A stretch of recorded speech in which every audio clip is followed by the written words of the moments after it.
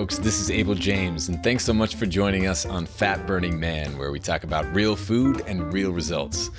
Today's episode of the show is with Denise Minger, and she's the author of Death by Food Pyramid, and she's an author who takes pride in beating the tar out of conventional wisdom. So it's a really fun show. Stay tuned for that. Just a quick request before we get to it. If you haven't already, I would be much obliged if you took a second to leave a review on iTunes for Fat Burning Man. All you have to do is obviously go into iTunes and then type in a few words and leave a star rating for the show. It really helps us get more eyes on the program so more people can hear about it, take control of their own health, and start kicking butt in the world. So if you haven't already, please leave a review for Fat Burning Man. I really appreciate it. All right, so on to the show with Denise. We talk about a surprising secret behind how the food pyramid was created, why some women gain weight on paleo, how to spot a fraud in nutrition and fitness. This is a pretty fun one.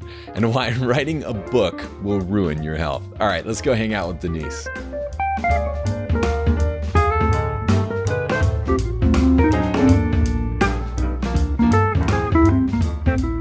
All right, folks, Denise Minger is a health writer and lecturer with a reputation for calling out BS in dietary dogma, making today's leading voices of conventional wisdom cry. This is going to be fun. How are you, Denise?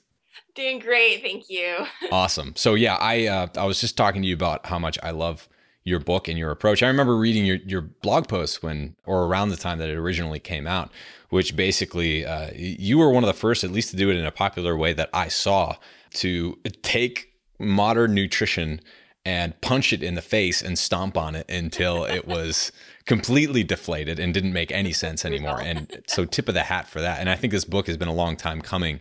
So I really appreciate you bringing all of this stuff out there. And we can get into the specifics, but I'd love to have you start with just that moment that I think quite a few of us in the paleo space at least have experienced when you were 17 years old, you walked into the dentist's office and he or she didn't have good news, as I understand. So where were you at then? And then we can kind of catch up to where you are now.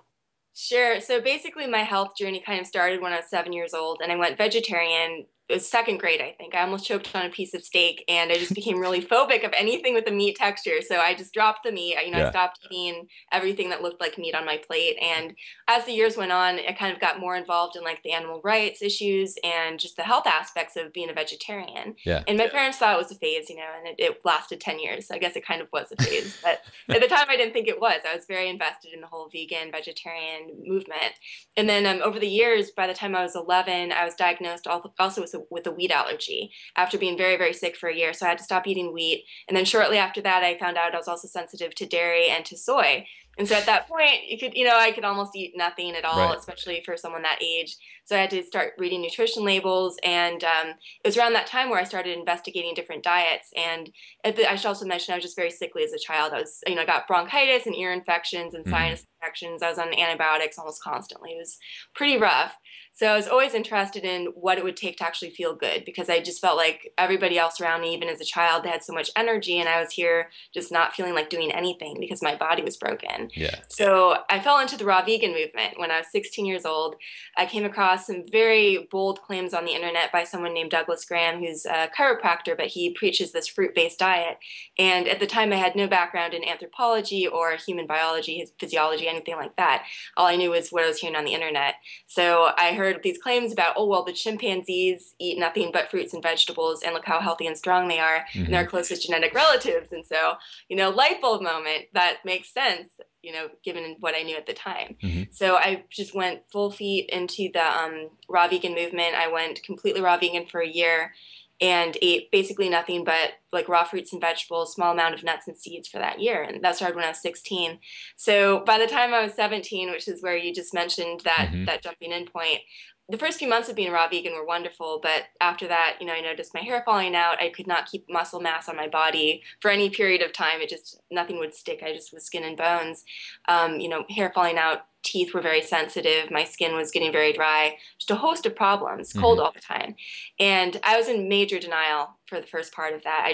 I felt so good at the beginning. I felt like, now I'm just detoxing because that's what everyone was on the internet was telling me. And I was just listening to the internet people. Yeah. So I was like, I'll just wait out the detox. And then 17 years old, before this, I had almost perfect dental health bill every time I went in, just great teeth. I always took great care of them, never changed my dental habits, even when I went raw vegan.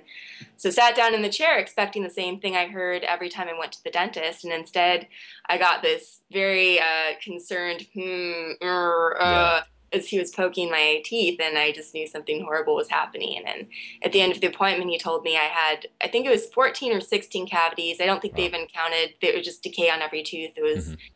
incredibly disheartening for me, and especially because I took such pride in my teeth, and I felt like, it was great that I could go to the dentist every time and brag about not getting cavities. Yeah.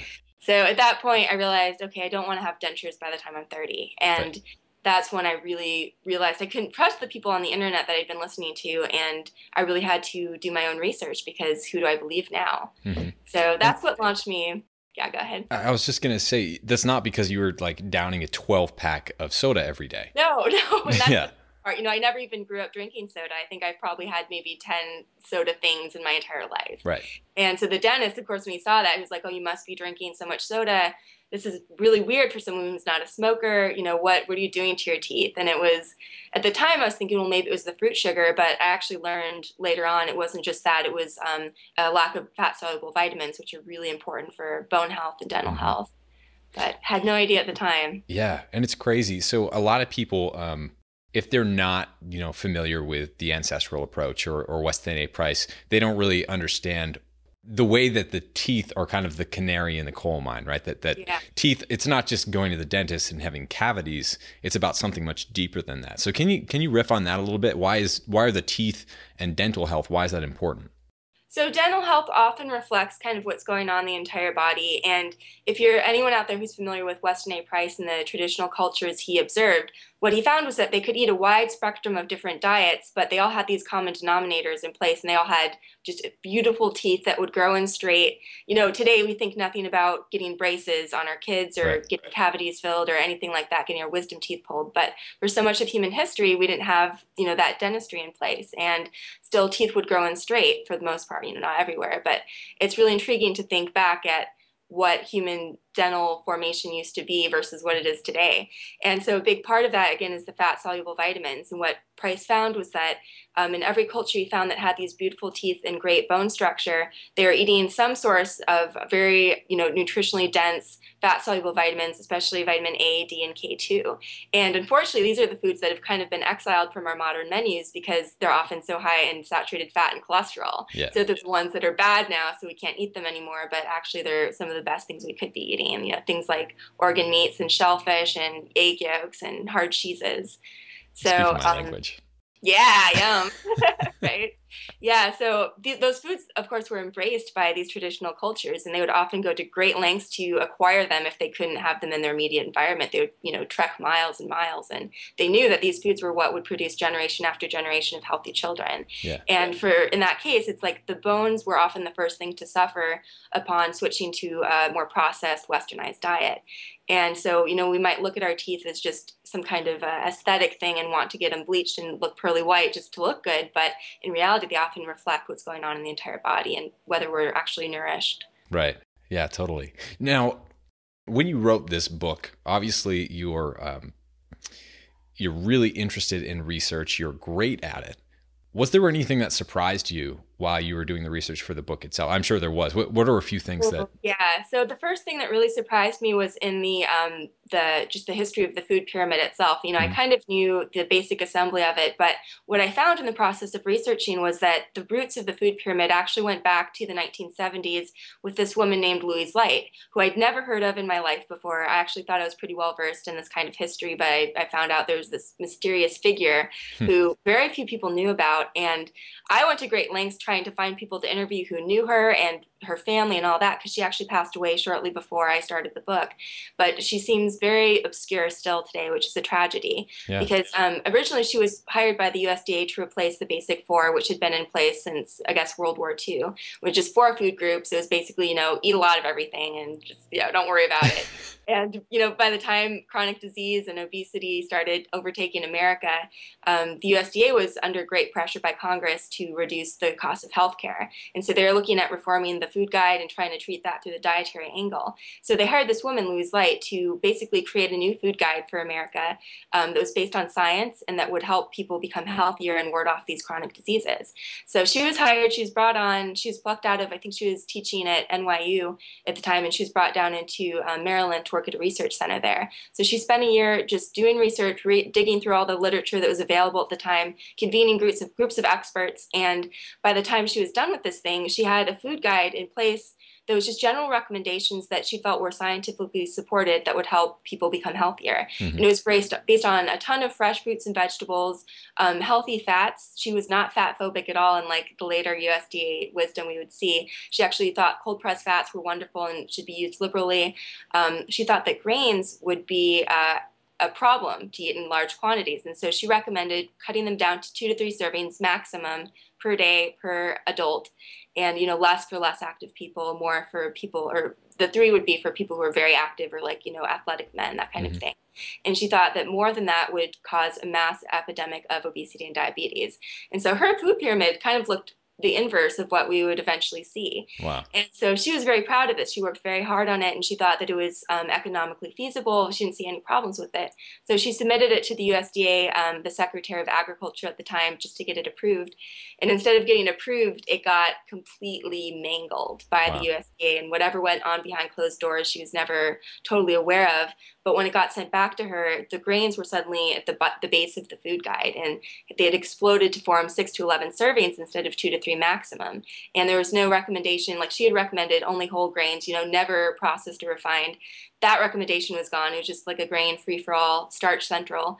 And the USDA even pruned down fruit and vegetable consumption to like 2 to 3 servings a day maximum initially, combined for fruits and vegetables. And she thought that was a horrible idea as well.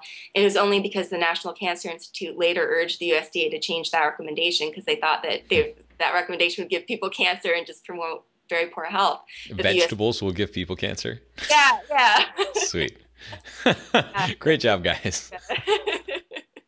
So it was a mess when she saw this creation that she had made, and it just got completely mangled by the USDA. And all they told her was that they needed to keep the lid on the cost of the food stamp program, and that they needed to exchange fruits and vegetables for grains in order to do so. But her calculations didn't quite match that.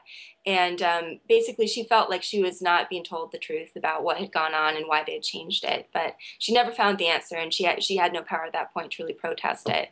So they ended up approving that, and then over the years, that became the basis for the 1992 food guide pyramid that the USDA eventually released. So, yeah. Wow. So the biggest reason that they gave her anyway was that food stamps wouldn't accommodate the original triangle that she came up with plenty of veggies, and that veggies would give you cancer. Is that? Yes, something along those lines. Okay. Just to be clear about this. So that's really interesting. I actually hadn't heard that or realized that before, that it was more about the food stamp program and the having food that was cheap as opposed to food that was good for you. So you had to find foods that fit into this template where it would be cheap enough for you to give them to people with food stamps, given the budgetary constraints at that time. Exactly. And that's what we're continuing to follow to some degree. That is madness. My Lord. Okay. So if anyone wants to be totally horrified about all the ins and outs of that, please read Denise's book. It's it's just packed with things like that, and I love that those tidbits of information are so useful to understand how we got into this horrible mess that we're in. Because one of the questions that I get a lot from folks, especially when I'm doing speaking or I'm doing an interview on someone else's show or something, they're like, so what's different about your book or your dietary approach than from every other dietary approach out there? And I'm just like, well, there are kind of two approaches here. And the first one are the companies that are really not in the diet industry, but the food service industry, like Weight Watchers, for example, or people who are trying to sell you a bunch of shakes and bars and supplements and cleanse kits and all of this other stuff. That's really more the food industry, and that's where they make their money. And usually it's not real food, it's fake food. And it aligns with whatever arbitrary system that they came up with to somehow force you into restriction, which results in temporary but not permanent weight loss. Then there's the second group that's been doing this what we're doing like for a really, really long time. And there are, of course, are like tiny little differences between them, between Paleo and Weston A. Price or Primal, or what I say should be done, or like Rob Wolf and Lauren Cordain and what you're saying and everyone else. But we agree on almost everything. It's just more of like the way that we're communicating it. So could you walk us through a couple of the ways that we've known this for a really long time, like Banting, and like you said before with the food pyramid? This isn't a revolutionary new diet. This is something we've been doing for a while. Oh, for sure. I mean, you can even just look at human evolutionary history and what we were eating not even up to 10,000 years ago. The paleo approach tends to look at foods, or, the standard definition of paleo, which I think has evolved massively beyond its original definition. Totally. But if you look at what humans ate up to about 10,000 years ago, you can see it was a fairly consistent real foods, things you could forage and hunt and pick off trees and stab and, just scavenge. And it was the things that actually resemble what they still looked like in nature, opposed to the mass concoctions that we have today that are just frankenfoods. And I don't even think you need to go back 10,000 years necessarily. Just look a few hundred years ago too. Take someone back out of the 1600s, say, and put them in a supermarket today and see what they recognize on our shelves. Everything we have in the supermarket, maybe 90% of what's inside the middle part of it in those aisles. Mm-hmm. It's the same mixture of like wheat, corn, and soy in different forms. And it's pretty horrifying. Yeah. So fat, that's something that people continue to be afraid of. You're not, as I understand. So why are you not afraid of fat? How much fat are you eating a day? Actually, my diet's not super high in fat. My main sources of fat are usually fish and coconut products, some nuts and seeds. I'm actually not a huge meat eater. Oh, I do love organ meats, though. That's kind of my favorite thing. But I guess like my own approach right now is kind of a fusion of what worked for me as a raw foodist, what I've learned from Weston A. Price, and what's worked for me, like the ancestral health spheres, what I've learned from that. I just kind of mixed it all together. So my own diet, I don't really count macronutrients at all. It's probably on the carbier end than most people in the ancestral health movement. But I think the idea of being afraid of fat just because of, our history and being told so often by the USDA and other health organizations that especially saturated fat is going to kill you. Yeah. The science behind that is so incredibly weak that there's maybe only a small portion of people out there who are going to respond poorly to a high saturated fat diet. And that's a genetic link there with ApoE4 phenotypes. Mm-hmm. But for the most part, people really don't need to be afraid of eating, especially nourishing, high nutrient animal foods that are high in fat. Because again, those are the foods we've been scared away from because of this reductionist look at how food works is based as, saturated fat versus cholesterol. When we view foods as just containing those nutrients and then being bad, then we shun all these great things from our diets. Yeah. So you talked about how your own approach is your own approach. What are you looking at day to day? Like what, if we're following Denise around over the shoulder, what is she eating for breakfast, lunch, and dinner? If it even is structured that way. It's kind of, I should mention, like when I was working on my book and still kind of the aftermath of that, my entire life schedule was in disarray because I was staying up night writing, and it was kind of ironic because I got very sick with the flu after I finished my book, and it was just so ironic to have written a health book and then become very ill afterwards. Dude, that happens to like everyone though. They don't talk about it, but it happens to almost everyone. It made me feel better to hear that happen to a few other people too. I mean, it's like, well, now do I have any right to write this book and tell people what to eat? I part myself.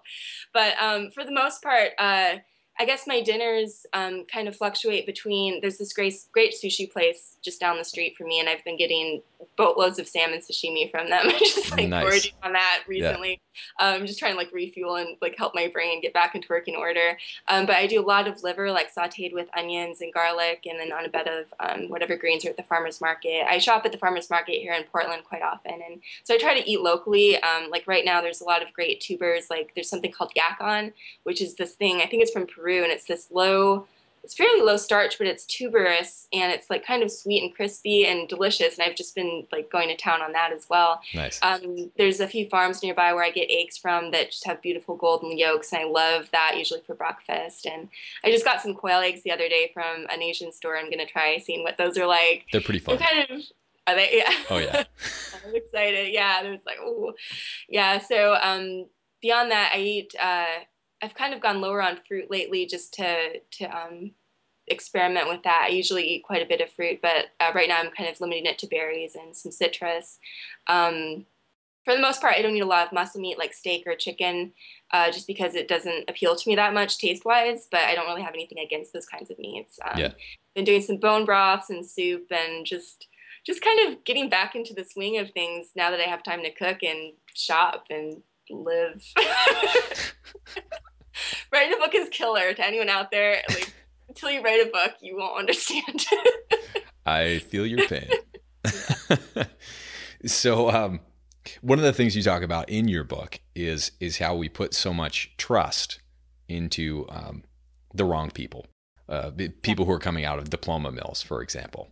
Why don't we talk about that a little bit? Because it's not just nutrition or personal training. It really applies to a lot of things.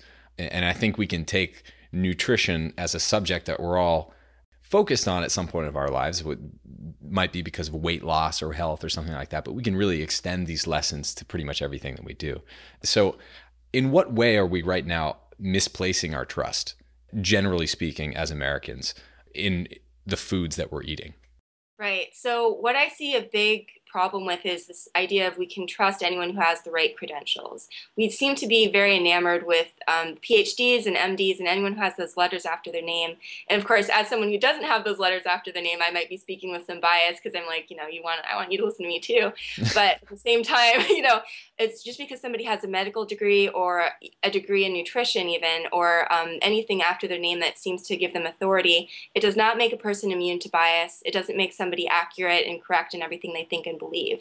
And in fact, we could pin a few different PhDs in one room, all who seem to have a great deal of qualifications and experience, and find that they have diametrically opposing views on nutrition. And so it's at that point where you realize, okay, well, you still have to use your brain at some point, because you have to either evaluate who you are going to trust, or you have to evaluate what they're saying. Because if you trust anybody who seems to have those credentials, then you're still going to end up in a massive pile of confusion. Mm-hmm. So one thing about medical degrees that most people are not aware of is that doctors do not actually get much, if at all, nutrition training.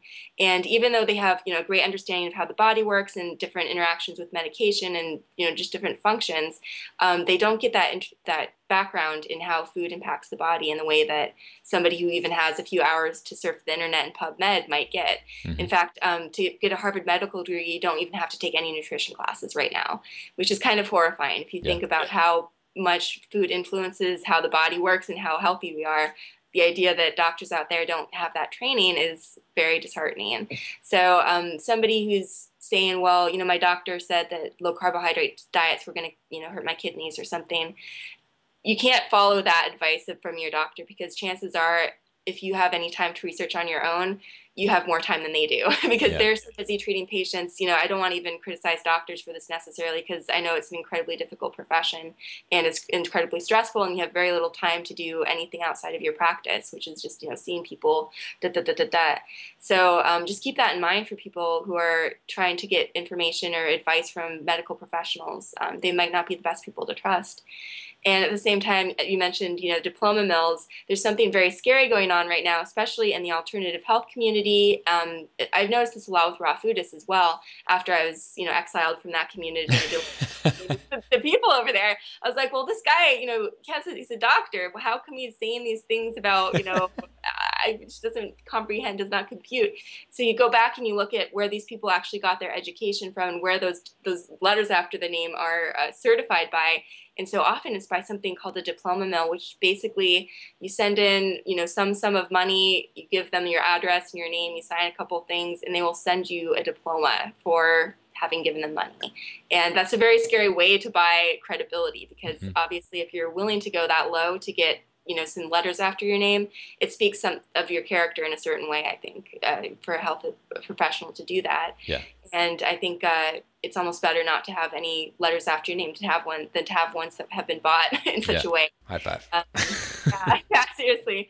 Yeah, so I recommend that if somebody out there, if you read a book by somebody, there's this guy named Agenus von der Planitz who actually passed away very recently, but he promoted the primal diet, not to be confused with Primal Blueprint, but it was basically raw meats, many things that have been left out in jars called high meats, like little jars of meat that's rotting, and then you eat that. And it's a very interesting diet. And I know some people who swear by it, but at the same time, the guy who is promoting this diet, Agenus, when I looked into his background, and actually saw that a lot of people had looked into his background because he had, a whole bunch of certifications and degrees, they're all bought by diploma mills. Really? Wow. These people, are putting their trust and trusting this guy, who just does not have that background, but because they think he does, that's who they're listening to. Yeah. So unfortunately, there's a lot of alternative health figures out there who do that kind of thing. So I recommend people look into backgrounds and just check that out instead of just falling into the that trap of trusting credentials when you see them. Totally. Yeah, just letters after your name. It's over the course of my life, I've had many experiences where I could add some more. Yeah. But it's like, you can go and get officially licensed as a bartender in a weekend. You can also get officially licensed and get letters after your name as a personal trainer in a weekend, and and pretty much it's like so many other things. And it's just like, it begs the question, what are you really getting out of that? And what are other? It's really, I think, a problem if you're putting that after your name and you don't really have any sort of experience in it other than a weekend and a bunch of money that you shelled out. And actually, it's not even usually that much money. Like, maybe it wouldn't be so bad if it were $100,000 per letter after your name or something like that. But it's like kind of cheap for a lot of these things. That is even worse. It's terrifying. But anyway, so you touched upon this earlier, but it's all kind of leading down the path of saying that you shouldn't outsource your trust when it comes to your own body and your own health. And I think that's something that you and I had to learn the hard way from being sick first. And that kind of just like made you wake up to this fact that no one else knows this better than you. It's on you, to figure out what your favorite foods are and fill in the gaps with everything else that, will get you the nutrition that you need, which your doctor probably won't know unless they totally rock. Most nutritionists who are trained today or not trained and just have the letters after the name don't really know what that is either. It really comes back to you. So let's talk about how that's important, not just because of your own personal experience, but also because of our own individual biochemistry and the way that our bodies work, because it's not one-to-one. Right. So can you talk about individual variation a little bit? Yeah, so one of the most interesting things when I was researching this book was coming across all these different genetic markers for how we process and metabolize different foods. And one of the most interesting for me was something called amylase. And so we all carry we carry several copies of a gene called AMY1, which codes the amylase gene in saliva. And human beings can carry anywhere between 2 and 15 copies of this gene. And for like primates, I believe it's only 2 copies across the board. I think some only have 1 copy. It's different for each species, but humans are one of the only species, if not the only species, that can have this huge range of variation. And what amylase does is it breaks down starch into sugar. And so the amylase in your saliva, what it does is it launches the digestion process of starch. So somebody who is producing a lot of amylase in their saliva, if they eat a potato, sweet potato, something very starchy, a cracker, if they have a lot of amylase, it starts breaking it down very rapidly. It enters the stomach, and basically what they see is a very mild rise in blood sugar. Nothing to be too alarmed about.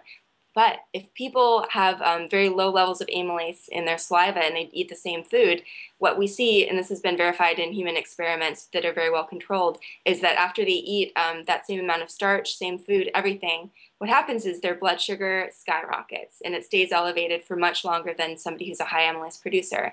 And so what this filled in for me was the question of why do some people seem to do well on high starch diets and other people just crash and burn so quickly? Like if you're familiar with Dr. John McDougall, he just wrote a book, or not just, it was a few years ago, called The Starch Solution, which is basically recommending eating a starch-centered diet. And even though I'm not a vegan anymore, I tend to spend a lot of time on vegan message boards, just like trying to see where success and failure occurs within that realm, because it fascinates me when I see somebody thriving on a diet regardless of what the diet is, and I want to know, why is that working for this person? And so I think this is a big missing piece of why different people, especially even doing ancestral paleo type diets, might do well adding more starch back to their diet and report good results from that, where someone else might try the same thing and be like, geez, now I'm starving all the time, I just gained a whole bunch of weight, what's going on? Yeah. So that was fascinating to me, and I think Unfortunately, the one place that you could get your amylase gene tested, which was 23andme.com, they're shut down by the FDA right now, so you can't do that anymore. But I think there's some other tests people can get if they want to know what their number of amylase copies are. And the more copies you have, the more amylase you generally produce in your saliva. So, that's just one example of how different starch tolerance will work between different people. There's other things, like I mentioned, the ApoE4. So we all carry 2 copies of the ApoE gene, and you can be a carrier of ApoE2, ApoE3, ApoE4. And ApoE4 is very interesting because basically people who have this gene have trouble getting enough cholesterol into their brains. And so what that does in return is their bodies tend to accumulate very high levels of LDL cholesterol in their bloodstream in an attempt to get it up to the brain. And what that does in turn is, if you are eating a diet that's promoting oxidation of LDL cholesterol, it's probably going to increase your risk of heart disease. And so for people like that, they might need to tweak their diet a little bit more. They might not be able to eat as much saturated fat as someone who's a different ApoE type carrier. But yeah, stuff like that. And then when you look at just all these different puzzle pieces and how that genetic picture fits together for each individual, it just seems so ridiculous to prescribe, exact set of macronutrient ratios and an exact food plan for every single person out there without, giving respect to the person's individual needs. Yeah. So if you're a person who is that individual who's trying to follow a dogmatic template, what do you do next? Get rid of the dogma first. Okay. That's actually a huge thing. As a raw vegan in particular, I experienced enormous amounts of dogma within that community. It was like you were told if you failed on the diet that it was your fault because the diet is perfect. The diet cannot fail. You can fail. It's your fault. Yeah. And unfortunately, I still see that within the paleo community sometimes, within different low carb spheres. Not quite as much. I don't think I've ever seen it quite reach the levels of the raw vegan movement when I was within it. But at the same time, we need to release this idea of looking for that one perfect diet and having that blame the victim mentality within the diet communities. Because if somebody is struggling, I know when I was a raw vegan and I was having trouble, when I posted about it online, people told me I must be eating Big Macs every weekend or, cheating on the diet if I was having trouble because it was impossible to mess up on the diet. Yeah. And so we really need to release that type of thinking and instead learn from each person who's struggling or each person who's having success and look at each thing without getting defensive about, well, their failure is threatening my success or something like that. We need to just look at this thing of, okay, we're individuals and we can all learn from the collective experience of the whole. So have you seen a lot of examples of people doing diametrically opposed things and both having success? Yeah. What does that look like? It's very interesting to me. I mentioned Dr. McDougall. I get people from my blog who read my blog who will email me. Sometimes they're ex-raw vegans who have gone high-fat paleo, and they're like, oh, finally, my body's happy. Other times it's people who are struggling on paleo, and they went to a very low-meat, low-fat diet, and they're like, wow, now I feel really good. And, of course, you have to respect the fact also that people's needs and I guess state of their body health will fluctuate over time, and what's working at any given moment might not be working in 5 years. Yeah. But at the same time, it's what I notice when people have success in the diametrically opposing realms, there's still some common things between those two, extremes. And so even if we look at someone who's eating a whole foods plant-based diet and somebody who's eating a high-fat paleo diet, we can still see that, okay, both people are excluding refined sugar, refined grains, vegetable oils, processed foods. These are both real food, whole food diets, even if they vary in what types of foods those are. And so I think we can learn a lot by looking at what foods are excluded universally by diets that promote health. Yeah. Yeah. And that's really useful as well. And that's where it gets back to this is what we've been doing for a really long time is not everything that we're doing right now. Right. Pretty much, right? Most things that Americans are doing right now, if you just cut that stuff out, then you're going to be fine. Doesn't matter if you're paleo or vegan or whatever. It's like you're going to be doing a lot better. But that said, I think one thing that I haven't brought up, I've had a lot of private conversations about this, but I'd love to talk to you about it, Denise, because I think you might have interesting perspective. So it seems to me that in the experience with a lot of the people that we've coached and people who listen to the show and readers of the blog and such, a lot of guys, as long as they're doing paleo, they're having results pretty much. They're experiencing something that's awesome. That's usually fat loss. Their hormones start to regulate a bit better as long as you're not burning the candle at both ends and, starving yourself at the same time. Things tend to go pretty well. But with women, what it looks like is it works really, really well for some people. And then there's like a larger percentage of people, or not necessarily the majority, but like still a lot more than men. There are women who have some success with paleo, but then it's like they still are overweight to a degree, not like overweight, but and people are just saying you're not doing paleo well enough, or you must be going and eating Big Macs or whatever. Like, so what's your perspective there? Because you experience that in the vegan world, but that definitely happens in paleo too. Right. So what's happening and how do we deal with that? Gosh, that's been a question for me too, because I think the biggest proportion of emails and like contract requests I get from people are from women who are struggling on paleo. Yeah. And, that's not to say everybody who's female doesn't do well on paleo, but there does seem to be a plateau they hit, or some people will actually start gaining weight while their husband is just, dropping pounds like crazy. Mm-hmm. And it's very frustrating. So my guess, I haven't actually researched this as much as I would like, and it's something I'm interested in looking into more, but I'm guessing it has to do with hormones and different responses to maybe even dietary fat. Like, I hate to say this, but women in general, I don't think we can necessarily go, calories don't matter. I'm just going to douse coconut oil and butter on everything I'm going to eat and not worry about it too much, because that doesn't seem to work necessarily. So what I've noticed is, I don't know if you're familiar with resistant starch, but it's kind of I think an up and coming thing that will probably, I think, take the spotlight in the coming year. Sure. So that's a type of starch that basically bypasses digestion and just gets consumed by your gut flora, and it can replenish your microbes in your colon and just help a lot of your gut ecology become healthier and grow better. So I'm wondering in some ways if, this cutting out of starches is going to be detrimental to, I don't know if there's a reason it affects women more than men, but it seems to me that a big issue of this dietary switch, no matter what you're switching to, is a change in your gut flora. So if there's some kind of hormone gut flora interaction that affects women in a different way than men, maybe that's going on. But for the most part, what I would say when that situation occurs is that we really need to be kinder to the women who are, going through this, rather than saying you're doing it wrong because all these other people have success. But I do think maybe there's a place to switch up like the animal food to plant food ratio, work on macronutrients, just tweaking that around, and not being afraid to go lower fat if that's what it takes, or not being afraid to cut back on meat or something like that. Not to promote, because I think paleo has a tendency to be reactionary against conventional wisdom. And so we say, now we can eat all the bacon because they're wrong. They say we should eat lots of grains, so we're going to eat no grains. They say we need to limit fat, so we're going to put fat on everything. Yeah. And so I kind of experienced that myself when I swung back from. Oh, it's fun. It's awesome. Well, gosh, I'm liberated because all the stuff I learned was wrong. Yeah. But there may be things about that not that we should follow the food pyramid ever, because I don't think that's going to work for anybody. But, there are some things about lowering fat content that doesn't necessarily mean fat is bad, but there may be situations where that's going to be beneficial for somebody. So I think we just need like a more moderate approach rather than just rebelling against everything we do, and, something like that. Says the rebel. Yeah. Whatever. No, it's so true though, and what happens all the time, and I'm guilty of this because I love goofing around about bacon and chocolate and stuff. But it's totally true that people will do this.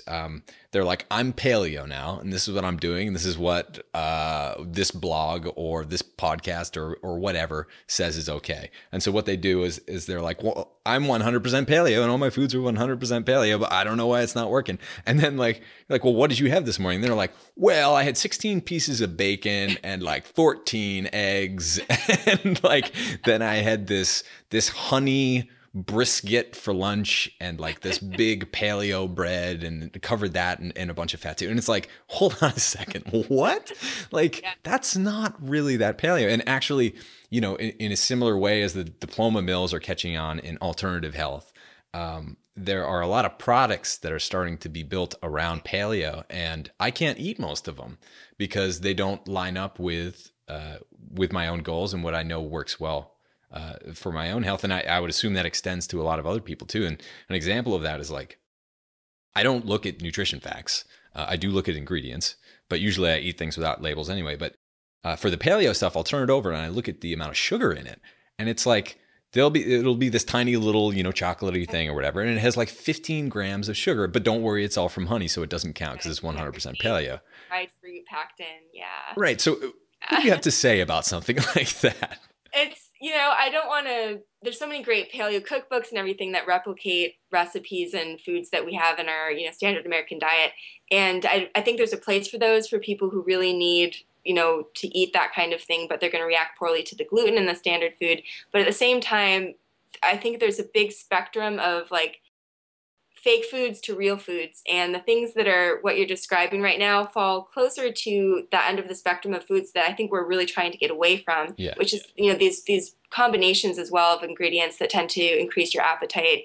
I think anytime you combine a lot of fat with a lot of sugar, it just tastes amazing. And then you're going to want to gorge on it. Yeah. But when you eat a product like that, it's skirting too much back into the realm of exactly what's wrong with our food right now and our entire food system, which is that so many of the things we're eating and that are available out there are created by food manufacturers to increase appetite and to hook us onto, consuming a lot of these things.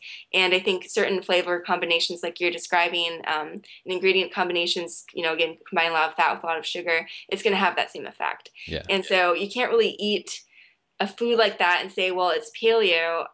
In fact, I think the whole idea of eating a paleo diet, we kind of missed the boat in a lot of ways because paleo also includes like eating nose to tail in the animal. A lot of people just eat the muscle meat. There's a lot of different ways. Yeah. Or, you get you're eating your vegetables from a grocery store rather than picking it fresh out of the ground from, great nutrient replete soil. And so there's a lot of ways where we really just cannot replicate that kind of diet perfectly. You just have to do what you can. But those fake foods and the Franken foods within the paleo realm, at this point, I think a lot of it is an attempt to just profit, I think, off of the movement. And I don't want to say, there's people out there who are creating great products. I don't want to, insult them right now. Totally. But at the same time, I think those things, if you're going to include them in your diet at all, they need to be in very small, minor amounts rather than being the staples. They're fun and they're a treat. And I think one of the problematic things about any sort of dogmatic scheme, which could be vegan or paleo or anything else, is that people say, okay, now I can do whatever I want. But the real answer is that you can never really do it whatever you want and be an idiot about it. Right. that's the thing. So I do get people, and I mean tip of the hat if you can sit down and eat 16 pieces of bacon or whatever. But like when people say that to me, it's a little bit nuts because at some point your brain is like, that's enough of that. Like I do not need any more bacon right now. Right. And for me, even as much as I love it, I'll have like per sitting, maybe 2 slices max. And that'll be like once or twice a week. It's really not more than that. Sometimes we'll put it in other things or whatever, but, there's a good book that I think covers it at a high level, the way to think about a diet, the way to actually live your life. And, that's French Women Don't Get Fat. And it's just like, you can kind of do whatever you want on certain days every once in a while, but you can't do whatever you want all of the time because something is 100% paleo or 100% vegan, because chances are if it's coming in a package, then it's not anyway, or at least it's not true to the heart of what paleo is supposed to mean, which is like recently alive and well. Exactly. Yeah. And if you look at also paleo, just the idea of if we're going to replicate what our bodies have been accustomed to over the course of our evolution, it wasn't having abundance every single day. Yeah. It's a fluctuation. You're not going to find a bird that's going to give you 16 eggs a day, and like find that every single day and have that be your breakfast every single day. There's going to be times of abundance and there's going to be times of extreme scarcity. And so maybe that's the case for intermittent fasting or just, kind of cycling your diet to be seasonal and to reflect, those different fluctuations and just not having it be completely steady. But yeah, the idea of living in that abundance is not paleo at all. Yeah. And I think maybe that's a trap people fall into too. And I think there's just this appeal in finding a diet where you can cut out certain foods, but then eat whatever you want, how much you want, and not have to worry about portion control or anything like that. I mean, there's a lot. That's what I saw within the raw vegan realm too, especially the fruitarian diet. It's that you just can't eat any fat, you can't eat any cooked food, but you can eat 30 bananas a day. Right. And the weight will drop off you. And there's appeal in that, especially I think to people who have eating disorders or just an unhealthy relationship with food. It tends to attract that kind of person mindset. Yeah, totally. So we're coming up on time, but I did want to save some time for you, Denise, to if there's anything that you haven't had a chance to rant about yet anywhere else, I would love to open it up for you to do that right now. But if you don't have that, then I do have another question for you. Yeah, I don't think I have too much ranting in me right now. I've exhausted that recently. So let's do this then. Let's have you talk about, like, why is bad science so prevalent?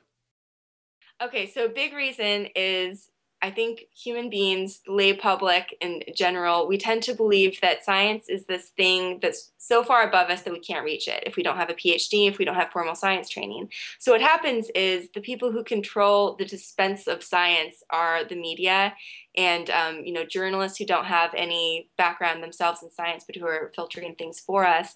And we basically are disconnected from primary research.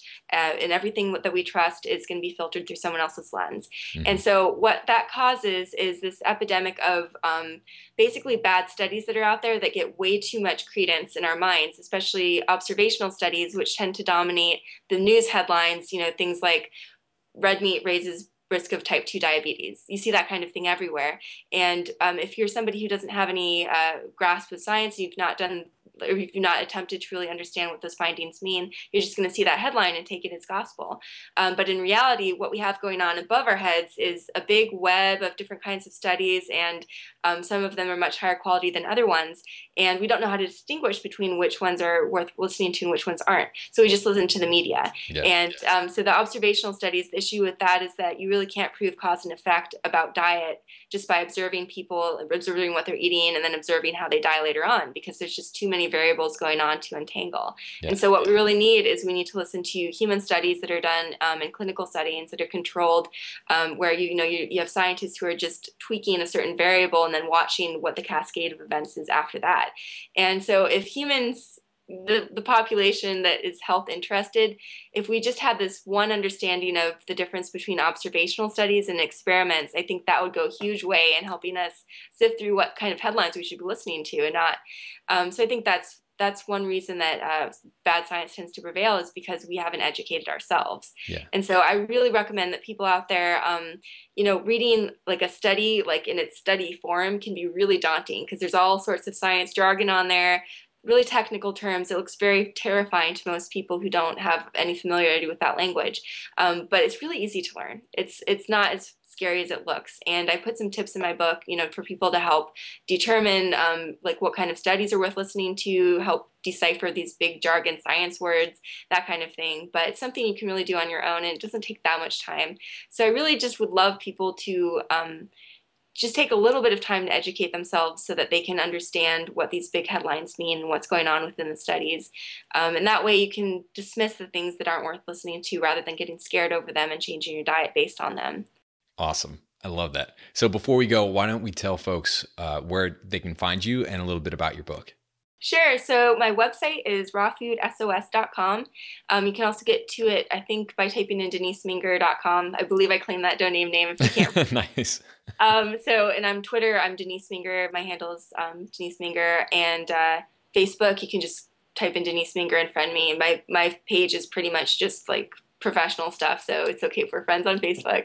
So my book, Death by Food Pyramid, it's available on Amazon.com. It's available through primalblueprintpublishing.com, which is my publisher's website.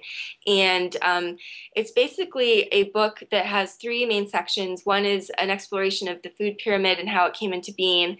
One is just a large expose on the scientific history and where things went wrong with our understanding of fat and with carbohydrates and with grains, and just how that big mess came into place. And then the third section is called New Geometry, and it's a synthesis of basically all these health promoting diets, like where do they intersect? What can we learn from looking at things on a global, comprehensive, holistic way instead of just pitting these different diets against each other and trying to figure out which one's the best? What can we learn collectively from all of them?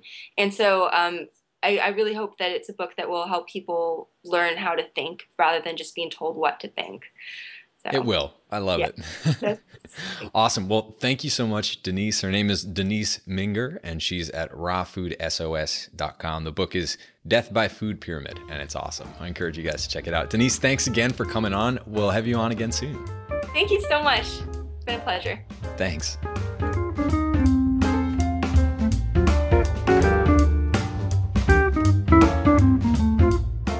Thank you so much for listening to the Fat Burning Man Show. If you'd like free fat burning tips, muscle building goodies, as well as a free ebook and video course, head on over to fatburningman.com and enter your best email, and I'll shoot those right over to you. If you'd like to follow me on Facebook, I'm at facebook.com/fatburningman, and on Twitter, my handle is fatburnman. Got some killer shows on the way, but in the meantime, be well, and I'll be talking to you guys soon. Cheers.